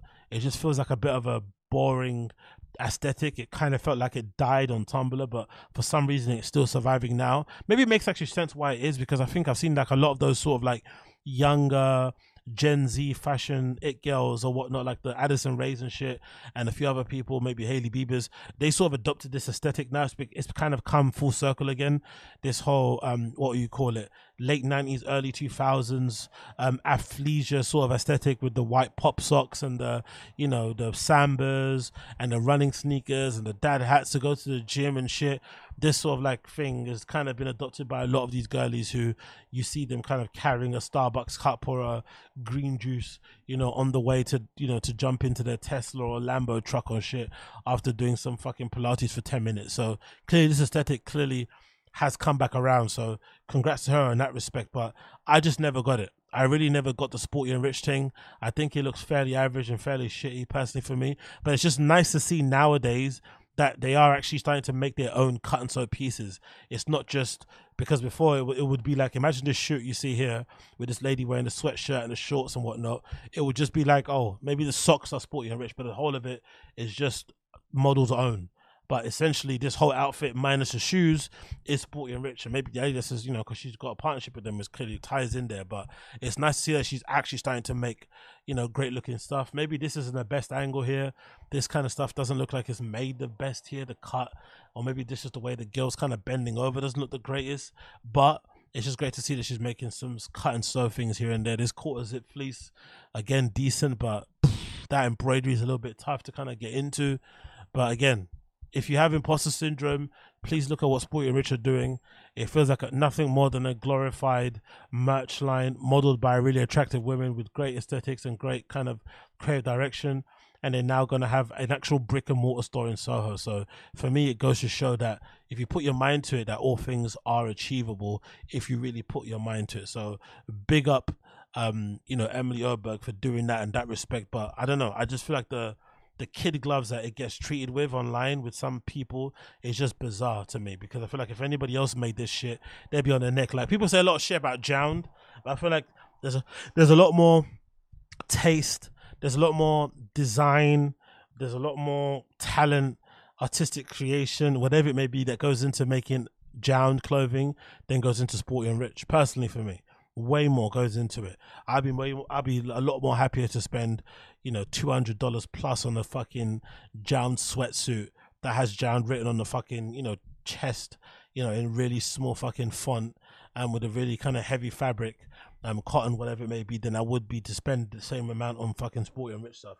I just feel like it's a little bit vapid and a little bit, you know, whatever it may be. But clearly, I'm in the minority because this stuff is clearly selling enough for them to open a store up. So what do I bloody know in here? The prices are fairly decent, a lot decent than I expect them to be. This sports bra here in this washed hydrogens and white is £68, which I feel like is a lot cheaper than what I thought it would be in my head. Even this, so that set with the bra, top and the skirt is going to cost you about what, $170. Pretty decent price. The fleece is about $160, $120 for the sweatshirt, so it's not too shabby. It kind of falls within the streetwear range pricing, but it's also, you know, not within luxury brands. So it's not, you know, they're not selling t-shirts like fucking Balenciaga, but it's still kind of decent enough for you to kind of feel like you're buying something worthwhile. Like the t-shirt here is like £52, right? This classic tee, the pop socks are like what, £24. The hats are £48, but yeah, it just looks so basic to me. Really, really, really basic and average. But again, I'm probably not the intended customer or target market for it. So big up Sporty Rich and Oberg for what they're doing. But again, nothing is impossible. If they can put out a brand, also you can. So get sketching, get designing, and get printing those flipping designs. Moving on from that, a quick way to check across to Vogue.com to see Phil O's best street style post those photos from Paris menswear shows. I haven't really been checking a lot of the Paris menswear shows. I've actually got a few shows I want to quickly review on here whilst we continue, but I want to quickly see what the temperature was saying for some of the movers and shakers out there in fucking Paris that were flipping hanging out and having a good time. The lead image here, you got the two guys obviously from Rick Owens. You got the guy here from Balmain. I forgot his name, don't mistaken me. I just want to quickly see what these guys are wearing and what the flipping vibe is on the street with people's outfits and whatnot. So what do we have here? We have a nice little denim look here. We have a nice little bit of plaid with the, you know, elongated shirt. We have some vest actions going on here. We have the kiss boots, which I still desperately want. I love how they've been worn in all their iterations. You've got the Kiss boots here worn with a pair of what look like to be flare jeans. You've got the Kiss Fire High boots here worn by Rick himself. And you've got some Kiss boots worn underneath some really big, wide elephant kind of, you know, hem-sized pants, which I'm really a big fan of, with them dragging all over the floor, which is great to see. Again, you've got some decent looks here. I'm not like the sandals. The kilts, I'm not too mad at, to be honest. I'm maybe looking to do that. You got this guy, I forgot his name, I think it's Jean something. This might be the best outfit he's ever worn, personally. I always feel like he looks a little bit dorky when it comes to the clothes he wears. He's got really good stuff in his wardrobe, clearly, but he always just looks a bit odd in it himself, which is obviously not his fault, you know, but he does look really good here. I don't know what that suit is from, that polka dot or that square design print suit he's got on. I really like it. Also goes well with the clock hawk dunks. The red look from this guy looks fairly decent. This is a Ludovic Deschamps Germain look. I'm not enough of a twink to wear that, so I probably couldn't get away with that mini skirt. This shirt here looks really nice. I'm not too fond of that. Again, I'm not much of a twink to look out for these titty tops, to be honest, but I like that. Looks like Grind have got a channel out there that they put content on. That's pretty sick to see. So big up Grindr for doing their thing out there. This safety orange look is pretty decent in the hot sun. I love how fashionistas don't sweat. That's a talent also. You need to kind of learn over time. To get your looks off, sometimes you just need to be able to sort of like harness the power of not sweating. It's very difficult and hard to do, but you know, we can't lie that some people do it much better than others. So big up her. I hate this look. I saw somebody actually the other day, or a couple of weeks ago when I went to fucking Margate. I saw somebody the other day wearing a head to toe Martin Rose look, with like a fake football shirt on and shit, with like, you know, football socks pulled up. And I have to be honest, that guy was kind of swagging, but I don't like it in this way. There's something really kind of corny and lame about fashion people who probably have never run, let alone kick a ball, wearing football gear. But you know, this is sort of designer look. It looks like a Celtic shirt that's been reinterpreted, re-engineered to look a certain way. I'm not too sure if it's a designer that made it. I'm not really sure. I think it probably was, but I detest this look with all my heart, unfortunately. Again, I'm a big fan of the kilts and the skirts. I'm kind of feeling that kind of vibe. I feel like I'd probably pull this off pretty well. To be humbly honest, maybe over some jeans or putting out the fucking big fat African calves, it might actually work in that respect. I feel like ELR, which is maybe this is the guy that owns it, I think, on the right. I feel like ELR might be one of the is it ELR or ERL, whichever way around it goes. I feel like it's probably one of the most overrated brands out there at the moment. I feel like the hoodies had a moment, clearly, but I feel like the aesthetic, the codes, the style of it, it's just a bit naff, personally. I don't like the lookbooks. I think it all looks a bit dusty. People model it, look like they don't bathe. It's just not for me, personally. I'm not on it.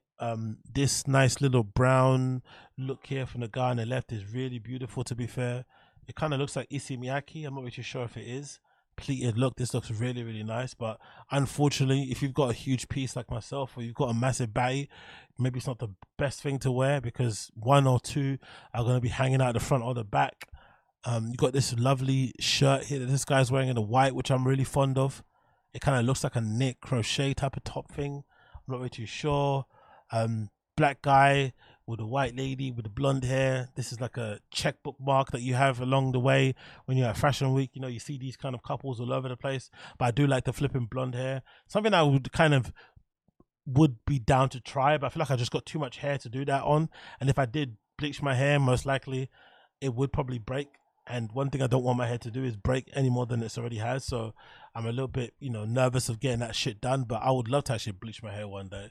I feel like it's a sort of like what you call it? It's sort of like a path you have to take down the road. You know, if you're a black hipster, you kind of have to do like a little stage where you bleach your eyebrows and you bleach your hair. So that might have to be a thing there going forward. You got people with their guns. I think that's Tiana Taylor here on the left hand side, so big up her. I like the ear cuffs, something I'm probably gonna try and get more into. I've already got the pierced ears now. I don't think I need to do anything more on my ears. Probably might just start wearing ear cuffs, which I like, which you just kind of clip onto your ears and have them sort of dangling to give that effect that you've got all the ears lobes pierced, but you don't need to. Again, another iteration of the skirt short thing going on. I see a lot of people wearing these sort of like, you know, hybrid skirt short things. I like the look of that also in this kind of pinstripe model, whatever it is. This look here in the back is really nice because it's very kind of, you know, basic to the eye, I know. And I think this guy's an editor. I forgot his name. I used to see him a lot on the sartorialist. But if you see this look here, it kind of reminds me of like Comme des Garçons shirt, or you'd have these really nice white, or you'd have these really nice kind of button-up shirts with a pair of wide shorts, some Clarks or some, what he's got here, a pair of Adidas's. I might switch these out and wear them with a pair of loafers or something, but I feel like these look really nice. This look for the summer, this is a very sort of like comfy look to kind of go for if you don't want to be wearing jorts like you're some Gen Z kid. I kind of like this look, so that might be something to add to a list of things I can check out. The jorts thing, you're never going to see me doing ever in a million years. I think it looks so fucking horrible. I fucking hate it, especially those type of jorts. Like, why? What's the point of wearing like baggy jeans and you cut them just over your fucking knees? Like, if I'm gonna wear denim shorts, I want them to go over my knees. Personally, you know, that's just me. And if I'm wearing Rick Owens shorts like this guy here in the front, I want it to go over my knees. So I'm just a bit different. I'm just built a bit different that way. Whatever these pants are, I fucking love. You got this amazing draping going in the front in this nice, what looks like an olivey type of material, an olive type of colorway, sorry, and this, I don't know if that's like satin or what this kind of material is, but I just love how this kind of wraps around. It looks really beautiful. Not really like anything on there. This looks really cool too. I think these are Fug Club jeans. This Japanese brand, is it Japanese or Korean? I'm not too sure. One of the Asian countries. This looks really great. Fug Club is doing bits and bobs. Everyone's wearing a lot of their stuff. I like that print on the denims. Looks really nice there. This dude looks fucking awesome as fuck as well here. He's got the fucking tatters out, doing his fucking ting. This look is really decent as well. Green up and what is it? I don't know what that is. If it's brain dead, if it's what, it looks like a Facebook badge or something, right? I don't know what that is, but it looks lovely. She's obviously stunting as well there. This green emerald look again is look beautiful. Whatever these boots are, they look really nice. Double sole stacked boots. You gotta fucking love those. The sheer top here is a really nice look also. Very Berghain panorama bar. Multi-sex at Watergate sort of vibe, ready to go. I love that. Nice look here as well with the pop socks, neon socks with the gold shoes. A little bit of a styling nod, but I'm interested in that a little bit of a combination. It's a little bit Congolese uncle, I know, but there's something about this I like. Maybe it's the fucking Congolese uncle inside of me screaming that wants to wear gold shoes with neon green socks. But the rest of it, again, this dress is fairly decent. This girl looks really good there. The shoes on here look really nice, I'm not gonna lie. I quite like her little top here. Decent look there. Everybody doing what they do on the way to shows. It seems like everybody's addicted to their phone, checking emails. Good to see. She looks really cool, this girl on the left. I'm not a big fan of that. Is that Westwood cardigan as well? Yes, yeah, maybe. I'm not sure. Maybe it's a Homer Simpson badge. I'm not really too sure. This look is pretty decent. Nice little Rick Owen pants with this dude here on the right hand side. I'm not too mad at these. To be honest, if I could do one thing, which is weird on this look, I'd probably swap both of these guys' tops. I'd give that guy his t-shirt and I'd give this guy his shirt, and I think that look would be sorted, to be fair. But yeah, this kind of looks like, you know, guys who just, you know, who work a job but then have to wear fashion stuff. That's what it kind of looks like. They look like fairly decent, well-to-do guys, but just, you know, you wear your brand, you just wear them as you wear them, but it is what it is. But I'd probably swap the shirts across both of these guys and they look great. Some more interesting looks here. Guys with their nails polished, doing their things. I think it's going to be, there's going to come a point, the same way that everybody's got these little sort of like tramp stamp, I would say trampy looking tattoos now. Everyone's got these weird little squiggles over their bodies. I think there's going to reach a point where, like, because there was a point where, you know, painting your nails was a little bit rebellious, a little bit punk, a little bit avant-garde, dare I say. Now it's gotten a little bit corny. So it kind of feels like, you know, it's kind of a bit over. So I feel like the next stage will be just having really nice clean nails, in terms of just making sure they're manicured and making sure they might have a bit of lacquer on it, buff them up a bit. But the idea of kind of going out and kind of painting your nose black all the time to look, just, you know, display how edgy you are is a little bit lame in my opinion. So hopefully that comes a point where that kind of dies out, because I'm kind of tired of seeing everybody's nails painted. I'm kind of over it. I used to do it myself, but I'm just kind of over it. Again, more kilts and skirts. I need to get into this, to be honest. Look, everyone's kind of wearing them. I need to fucking squeeze my wide ass into one. I have to be fair one day or another. You got a really nice kind of, you know, look here going on. And another guy here on the left here wearing a skirt, it looks like.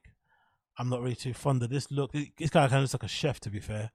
No, he's giving the chef. Who's that chef that got cancelled for like some sort of sexual or something? He's like a fat dude as well, like similar kind of look, you know, that kind of like, he's always kind of over a pot or a pan somewhere, or he's kneading some dough. He's got that kind of look to him. He's kind of looks a bit like a chef here. This sort of looks like one of your favorite art tutors in school back in the day. I think this looks amazing personally. I love a good clash of patterns, you know, a good little patchwork shirt there with all the clashes of plaid, the fucking mesh tights and the silver shoes. I love this sort of shit. The pink dyed hair. This is my type of look. You know what I mean? It looks like chaos, but it kind of works. So big up her. This look is great as well. Nice and easy here. You see how this is the thing that people don't really understand when it comes about wearing clothes sometimes. And I've kind of had to learn through it the hard way. Sometimes you have looks in your head that work on particular body types. Like this guy here on the back, unfortunately, is just too rotund and too wide in the hips to kind of get away with this look. Because if that guy here wore the same look that he was wearing, he'd be flossing. But on this dude, it kind of just looks a bit wild, right? He's got the Boston, I think they're Boston Birkenstocks with the white socks, the denim jeans kind of rolled up with the white shirt, right? It looks kind of pretty decent, but it's just too wide to make it work that well. So if you give this guy is a bit more slivette and slim, it probably would work better. So you kind of just have to wear stuff within your shape. And maybe when you're that short, maybe turning up your trousers that length isn't gonna give you the, you know, the length and the shape that you probably need to kind of make you look a certain way. But again, it's all kind of figuring out what works best for your proportions, or maybe you just don't give a fuck. Who knows?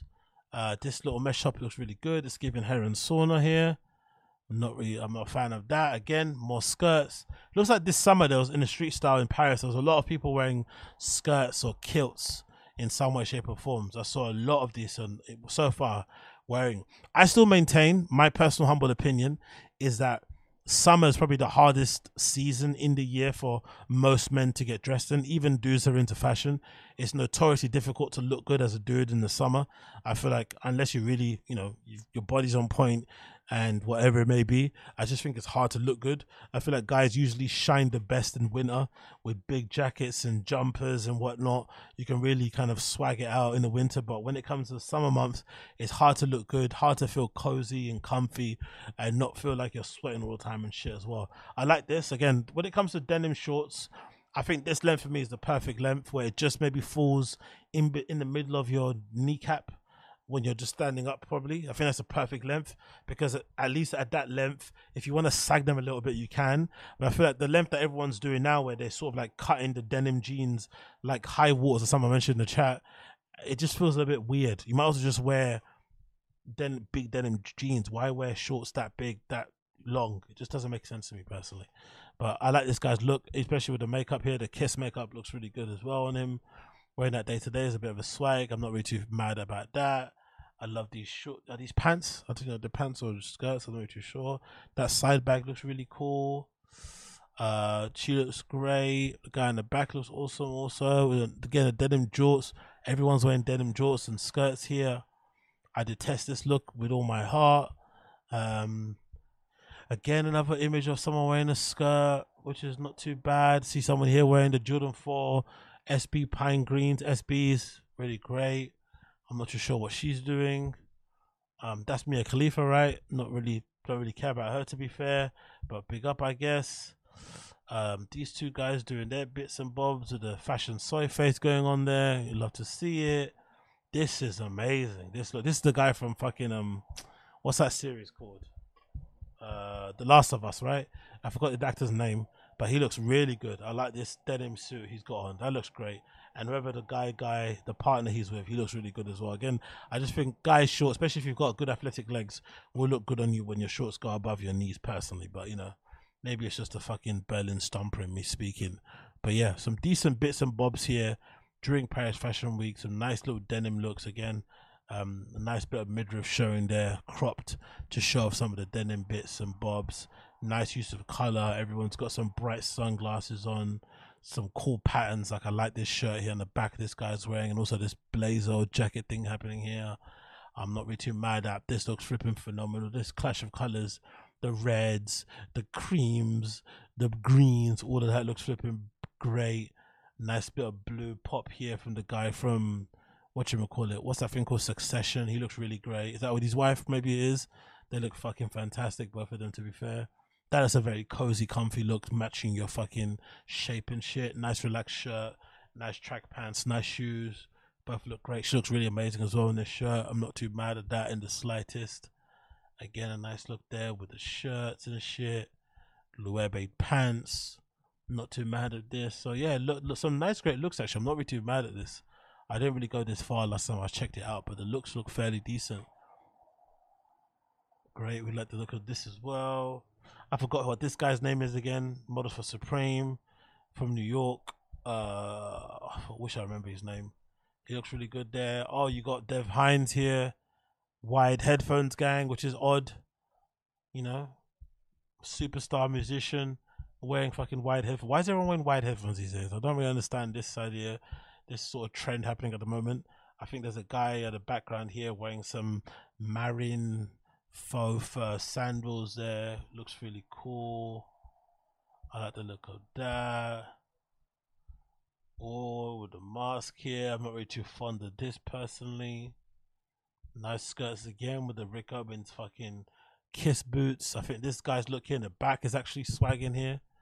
He looks really good there in the back with those. Are those Rick boots as well? I'm not really sure if they might be Rick boots actually. This is like a really good look. I'm not gonna lie. With this crop jacket and this nice khaki shorts and the glasses, this probably might be my favorite look so far in the back. He's definitely swagging. He's definitely got that shit on for sure. Decent little looks there. Red bit of color as well. These might be, what did I remember these shoes from? Are these Bottega? I'm not really too sure, but this looks really nice. What is it, Pop? Is it flowers? Or are they fucking balloons? I'm not really too sure, but either way, they look fucking beautiful, doesn't it? All over the shoe, covering them, looking fairly decent. You got Pharrell coming in there with his family. I forgot, I think this guy's Wooster dude, right? He looks really nice here with his little pink little cravat scarf on. This guy looks absolutely horrendous, but you know, is that maybe that's fucking Rosalia's boyfriend? I think, I'm not really too sure.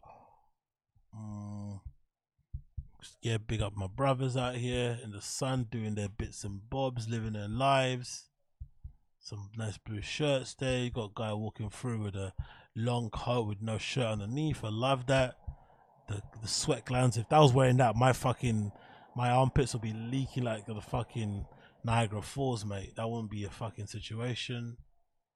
Oh, this looks really good. I like the look of this, to be fair. I'm not mad at this in the slightest. This green look, it looks really fucking splendid. Very trap star friendly. I'm not too mad at that in the slightest. These Loewe sneakers this guy is wearing are really nice also. I'm not too mad at these also in the slightest. This look here in the back needs to be pushed into a volcano. But again, what do I know? Nice little red look here with the shirt. Crop shirts again. So yeah, some decent stuff here. Courtesy of Vogue, Phil O. I'm not going to go through the entirety. Let me just reach 100 and see any other looks I think I picked out that I liked. And then I'm going to continue on with the other bits and bobs. But so far, some fairly decent things here to see. Nothing else I can check out. Gonna give me some more here, Vogue, or we're gonna leave it there. Maybe that's it. Maybe we'll just have to leave it there. Let's see if it kind of pops up anything more.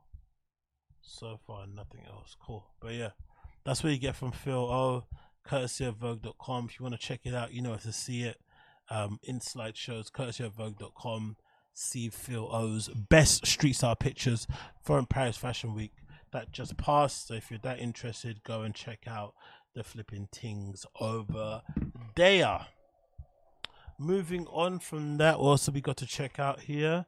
I wanted to quickly make a mention of, obviously this story courtesy of GQ regarding Martin Rowe, which I thought was fairly upsetting, to be honest, regarding, you know, how hard it was and how difficult it was to set up her brand and being surprised at her success. This is courtesy of GQmagazine.co.uk. You see here the lovely Martin Rose featured front and center. I think one of the bits that sort of stood out to me was a section that she mentions about her kind of come up and about the realities of sort of like starting a business in fashion. And I think I was speaking a little bit about it with a friend earlier about this industry at large, and, you know, being such huge fans of it, you know, since I was a kid and shit, but then also being very aware that just because I'm a fan of something doesn't mean that it's necessarily going to equate to me loving working in the industry and having to work in there and having my kind of assertions confirmed. It was just upsetting to see somebody on Martin Rose's level, which is way higher than anything that I ever ascended to, essentially echoing the same sort of thought. So let me see if I can quickly find it here so we can read. But let me see. I think it's here. Let's see. So let's read the article anyway, then we can go through it. It's not really a long one. It's courtesy of GQ. It says, being a fashion designer is a tough gig. Seasonal collections are expensive to produce without coming from a place of real privilege or attaching yourself to a giant fashion house. It's almost impossible to make it work. It's been really difficult, Martin Rose, who has headed up her own label since 2007, says over Zoom. From her airy North London studio, I was unsure for how long that I nearly gave up. Sometimes I still think about it. It isn't easy. Oh, hell no, she says. When Rose was younger, older relatives were deep-rooted in 90s rave culture, and she became accustomed to seeing them in Versace shirts and Moschino jeans, something that I also grew up with, seeing that around myself. I remember when I was growing up, the sort of like, the kind of the flossy thing that a lot of the olders used to wear was that they'd wear like Versace shirts, Armani Exchange shirts, Tommy Hilfiger shirts with Moschino jeans, straight cut, and then they'd wear like Air Max 95. So you'd get like Air Max 95s, Air Max TNs, TLs, whatever Air Max you could get from like, you know, Foot Locker, because at the time, Air Maxes back then, especially 95s and TLs and TNs, they were essentially like £130 plus. I remember at one time, actually, even 98s might have been like 160 or something in Littlewood's catalog. So they were really expensive items back then, those type of shoes. So they were a real sign of like you making money. So those are basically before like designer sneakers came about. The only designer sneaker I remember having or seeing people wear back in the day were like the Prada American Cups. And sometimes, you know, in my area, we'd wear those American Cups as like school shoes. Remember, that's what I used to wear mine as. I had like 4 pairs or 3 pairs actually. I think I bought 2 from Dawson Market that obviously weren't real, and then 1 that was kind of a second hand that was real. So those are the kind of 3 pairs I kind of had in terms of Prada shoes back in the day that you'd kind of wear. So I definitely remember that era. It says, my cousin Darren was into Boy London. I remember that brand also, and he gave me a t-shirt which was my most treasured possession. I still have it today. It's super thin and has a big acid smiley face on the front. I knew it represented something. It had a power over the government. I knew it meant something. I knew it represented a sort of mystery to the world, and it was then I understood the power of clothes. But Rose, at first, didn't realize she wanted to career in fashion. She did a foundation course at Camberwell College of Arts, and after a module focused on textiles, she realized that working in industry was something that she'd be down with. She enrolled in fashion design at Middlesex University and found herself in menswear. I love the fact that she didn't go to all the conventional ones. There's no, you know, UAL, Central St. Martin sort of nonsense here. She went to all the ones that back then you were told that if you went to these colleges to do fashion, you might as well not bother. You know what I mean? That's kind of how they made it. So they sold it to you. That's probably the reason why I ended up going to, you know, fucking that's why I probably end up going to fucking Central St. Martin's myself, because I generally did think that if I didn't go to any other design school apart from St. Martin's, that I wouldn't be able to design fucking, you know, furniture and products and shit, which is absolutely stupid, but hey, whatever. So clearly it's good to see that she did that. It continues. It's after graduating in 2002, she set up her t-shirt line LMNOP with a friend, Tamara Rothstein. We were really bored basically, and we did 10 t-shirts. We had a friend running a showroom during London Fashion Week, and they impressed buyers. They really did surprise us, but LMNOP success didn't last, largely because the pair wanted to explore new ventures and the brand folded. Yet Rose had a taste for designing. She applied for a loan of $1,500 from the Prince's Opinions Trust, which was granted, and in 2017 he set up her Opinions label. So I wonder if that brand is still around, if people still have some LMNOP lying around that they're probably still holding on to. That'll probably fetch a decent price. You could probably have it in your archive and shit. So that's pretty cool to see. Another one, it says the British Jamaican designer signature, a conscious celebration of walks of life, notably those of periphery, is joined together by leather chaps and a double-breasted blazer that share It's sort of a work-weary and it's an integration of men's fashion works. I've always been drawn to the way men are told to dress. I've always wanted my collections to feel quite eclectic. I like to play around with pink in particular, she says. An all-winter 2013 bubblegum fluffball coat and a flashing chap spring to mind. For a recent spring 2024 show staged in a packed-out community centre in North London, Rose pushed this further. Muscle guys wore housery drawn up to the ankle below barely their vest, and they wore bubblegum pink belts wearing cutesy little heart-shaped claps. Vest was cut so low the nipples were intentionally on display, which I love. Again, this is one of my favorite collections from her. I'm still in love with these fucking pants, so big up her. But those early years, in her own words, were hell, which is the surprising bit about it, right? She says, Rose was making no money. I was working in bars as I designed clothes in my free time. I was never really solely into fashion. I couldn't care too much about Martin Rose. I didn't make enough money to pay the rent. She admits, explaining that although she deemed cool for going against the typical Fashion Week schedule, it was never intentional. I had no money to show, she says, of the catwalk shows can easily cost up to 6 figures. 6 figures for a catwalk show. Can you imagine that? At times I didn't really know what I was doing, so I worked and failed quietly in the background. Fashionistas Lulu Kennedy and writer Charlie Porter, big up him. He's got a great book out at the moment, I think, called What Artists Wear. I definitely need to check out and pick up. And of course Lulu Kennedy is a fucking OG in the scene. It says, I was happy to just work in a bar just for the rest of my life, she says, but I had just right the amount of interest and support to make me not stop. So in 2015, after years of grafting, Rose received an email from Balenciaga's newly appointed creative director, Demna Vaselia. Some would call it a dream, except Rose had never ever dared to dream about it. He somehow seen what I've been doing and wanted me to consult for him.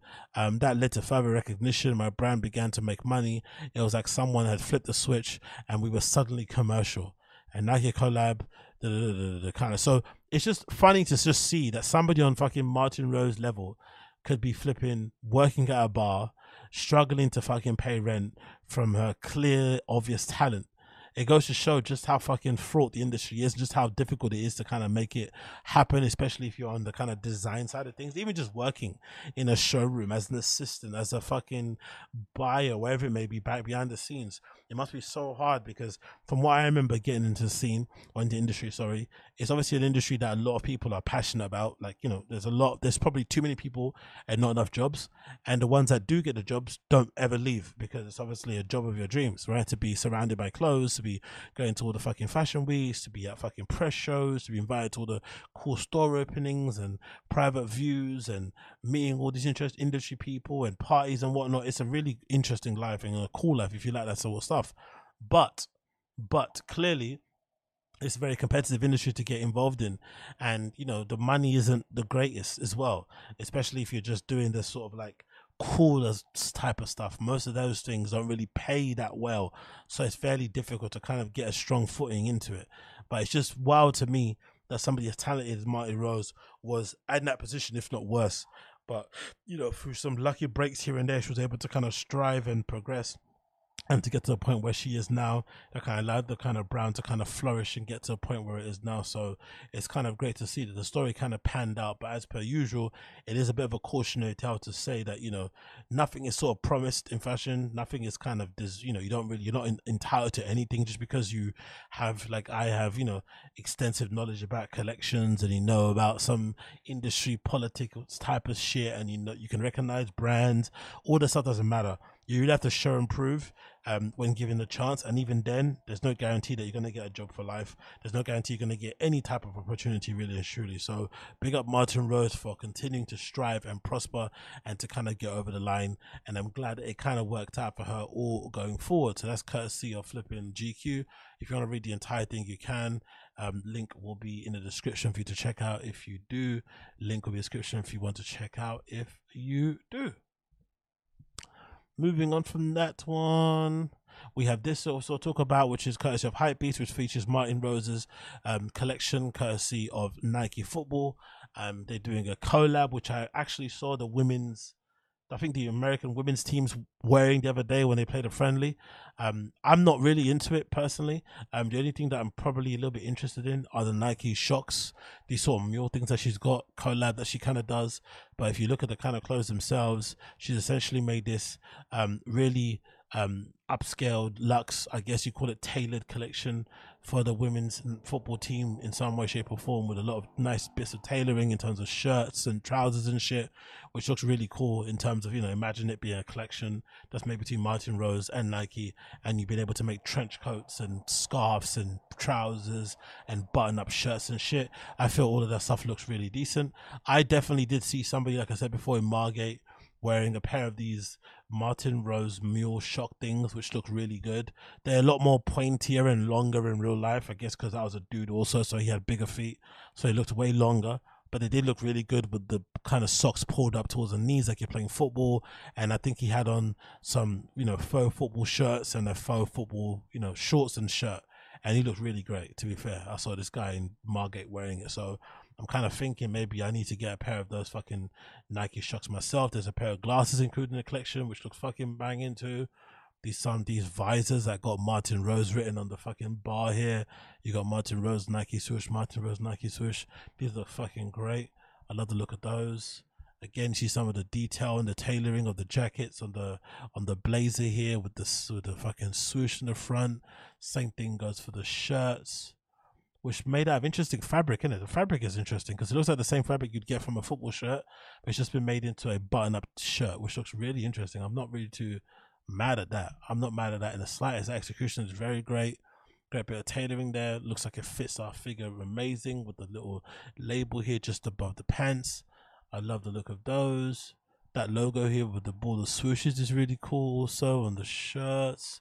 And again here the Martin Rose Shock mules. They're a very Marmite shoe. Regular Shocks are a little bit more rounded at the front, and I don't think they're as high, and clearly it's a mule. It's not like a sneaker. I still would have preferred if she did these in a sneaker just for once. I'm not sure if that's ever going to happen, but I would like to see them made in like a regular sneaker and just without the mule. Maybe they've come out already, I'm not really too sure, but I do still like them as a sort of like risque fashion shoe, because I like the fact that whenever Martin Rose has collaborated with Nike, she's always done stuff that's a bit, a little bit more out of the ordinary. It's not just a conventional sneaker collab. She's always kind of challenged the consumer to kind of, try some interesting things with different shapes and shit. This kind of yellowy orange colorway is really nice with the neon there. You got a nice little teal with the purple colorway there also. And yeah, I'm not really too mad at it in the slightest. I think it looks really good. Let's read the flipping blurb. It says British Jamaican. I love when they always do this with fucking designers. A British Jamaican, as if like this influences anything that you do or matters really. Anyway, whatever. Let me just read the thing. It's the British Jamaican designer recognized for a boundary breaking approach to traditional menswear and often pays tribute to her home grounds. Rose recently presented her spring 2024 collection in North London. After much speculation or anticipation, the former has finally arrived. Nike officially revealed Martin Rose's next partnership, take inspiration from female football players and genderless traditional tailoring. The collaboration opens the doors to a next generation of football enthusiasts, dissolving gender stereotypes in sports. I guess because she does it in her own collections, right? I don't think there is such a thing as Martin Rose women's or men's. It's all just kind of, gender neutral shit, which kind of is cool. It kind of is gender neutral, but kind of isn't, because, the girls wear basically the girls' items in some respects. So, it's suggestive neutrality. Let's call it that. The collection emulates traditional player wardrobes from getting off the plane to arriving on the pitch. The offerings keep female players suited and booted for the next match, featuring tonally stripped, co-branded shirting with custom football patches. Football suits are done up with the faint indentations and swoosh chest embroidery, which trench coats boast additional sleeves that loops through to the front. Visor-like sunglasses and stockings and gloves complete the accessories lines. As for the footwear, Martin Rose introduces the second Nike Shock Mule MR4 installment. The previous pair released were white and black, blah, blah, blah. Take a closer look, and the collection will be available on the 25th via Martin Rose and on sneakers on the 27th. So if you want to get a bit of closer look at those, or you want to purchase them yourself, check them out on those particular dates. The Martin Rose and Nike football collection is there and ready to go. So check that out if you're that inclined. And then we also got this courtesy of Hypebeast, which is a preview of Dime's up and coming collaborations. Dime obviously are a skateboard brand for the most part, based in Canada if I'm not mistaken, and they've done some interesting collabs over the years. Personally, I've been a fan of most of what they've done, but it seems like they're sort of like venturing off into the lifestyle type of things that they're trying to do going forward now, where it's not just specifically skateboarding, it's more so just generic lifestyle streetwear type of stuff, maybe kind of bleeding into the fashion world with these collaborations with Asics. And Asics is kind of the brand that everybody now is sort of like jacking after everybody's kind of killed New Balance. I feel like Asics and Saucony and Diodora are kind of like the next kind of brands that all the fashion kids are sort of jumping on, especially now that Solomon is sort of like dying a slow death and all the normie girls out there are wearing flipping Solomon shoes to go festivals in and basically killing that shoe, one step at a time. But I'm not really too mad at these. Interesting iteration or kind of flip to do, because you got a traditional, what you'd call skateboarding brand now doing lifestyle shoes that aren't really anything to do with skateboarding, unless they say these have been specifically engineered or kind of like done in a way where would work well with somebody who'd want to skate them. But I think these mesh sides and these kind of open side panels here wouldn't really work too well if you were going to be ollieing using these shoes or flipping your board, wherever it may be. But I do like the model themselves. These are Asics GT2160. The shape of them is really nice in terms of the silhouette. I like how sleek they look. This extra kind of bulbous back is something that I'm always a fan of, because most likely I'd have pants that are going to cover this side of things anyway. But if I'm going to have a chunkier bulbousy part of my sneaker, please let it be the heel, because I can hide that, or it's at the back, and then let the front of the shoe be a little bit more sleek. And obviously it looks a little bit more narrow towards the front and the sides, which will probably lend for it to be looking well for people that have a little bit more narrow feet than I do. But I think I can make these work. And I do like the fact that the sole looks a little bit thicker than other Asics that I'm kind of used to, unless it's a bit deceptive and your foot sort of sits down here. But I feel like this kind of heel side gives an indication of what the sole looks like. And you've got the little adornment of the Dime logo here towards the back here that's been kind of embossed on. You got the Asics logo there with a nice mix of mesh and what looks like, I'm not too sure if it's like a leather along the front there, a bit of 3M also. So nice little applications and mixes there, and the colors are really nice. So you got that nice olivey color, and then you've got this really crisp white, almost grayish, wineish. I'm not too sure what color that you're going to call this here, maybe your olive tan here towards the back, which I'm really a fan of. And I love the gradient. I love how it kind of fades into it being pure white towards the front. So you got this really nice kind of gray tonal here, and it kind of fades into this kind of flush white towards the front here. The only thing I'm not really a big fan, if I'm going to be a bit of a nitpicker, is this color combination here. I'd much rather they switch this around. So you see how it kind of goes dark towards the toe box, and it kind of transitions and blends out into white. I'll probably flip it the other way around, so that this darker colorway is here, and it kind of then bleeds into it being white. So you kind of got this clear white tip at the front here a little bit. I probably prefer that a little bit more, but apart from that, I think they look fairly cool. So it says, yeah. So it's, I guess now Hypebeast are calling them a streetwear brand, but I know Dime to be a skateboarding label for the most part. But hey, it says here, Montreal-based streetwear label Dime made its presence felt during Paris Fashion Week spring 2024 by unveiling a new footwear collaboration with Asics. And after teasing the cream and grey colorway, it appears that a green and navy iteration has also been produced, as label's co-owner Vincent Tang has teased it. Like its sibling, the variation bears a gradient theme as the dusted green toe boxes. A Dime collar is always positioned in the silver text on the lateral heel toe. So obviously you got that white colorway that we spoke about earlier, and we've seen here featured in maybe some of the activations they did here, clearly with people and shit. You got another pair of Asics collaborations here with another designer, I forgot the name. So clearly there's a lot of kind of work being put into, you know, pushing Asics out there and up here with people and shit. You got the green colorway here featured in the back, and you've got some more bits and bobs here and the founder. But yeah, so that's what we got so far. No details on the dates coming up. I'm sure we're gonna see them sometime soon. I'm sure we're gonna see them fairly soon. If I had to kind of pick, actually, colorway wise, what would I prefer? I'd probably go for the greens, I'm not gonna lie. As much as I like the whites, I think that little detail with the color, you know, that gradient here, I kind of prefer it if you slip around. I sort of prefer the greens are ready to go from the, you know, from the shelf straight onto the foot. This sort of like olive green color would look amazing as well. They'd kind of be a little more versatile for me also, and a little bit more different to what I've already got in my wardrobe. I've already got tons of fucking white shoes. Maybe a pair of olive green shoes like these will probably go really well with the stuff that I'm already currently wearing. So yep, big fan of those. Hopefully those Asics G2 160s for Dime come out fairly soon. Hopefully they do come out fairly soon. Anyway, that has been the X English episode number what? 693. Thank you so much for tuning in. Been a pleasure to have your company as per usual. If you've been tuning into the show via the live stream, I do appreciate you. Please make sure that you smash the like button down below for me if you've enjoyed the show.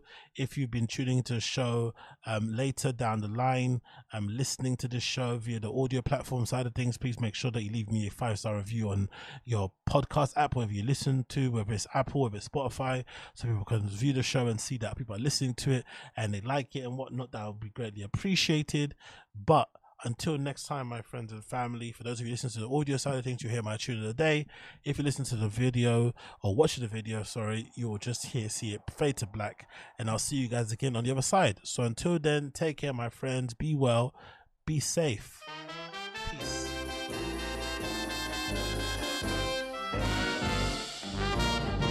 If you're looking for trouble, you came to the right place. If you're looking for trouble, just look right in my face. I was born standing up and talking back. My daddy was a green-eyed mountain jack because I'm evil.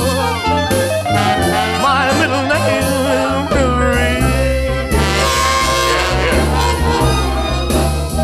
Well, I'm evil, so don't you mess around with me.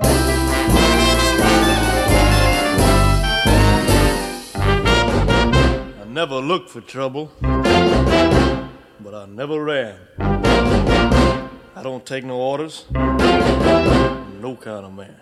I'm only made out of flesh, blood, and bone. But if you're gonna start a rumble, don't you try it all alone, because I'm evil. My middle name is Willie. Well, I'm evil, so don't you mess around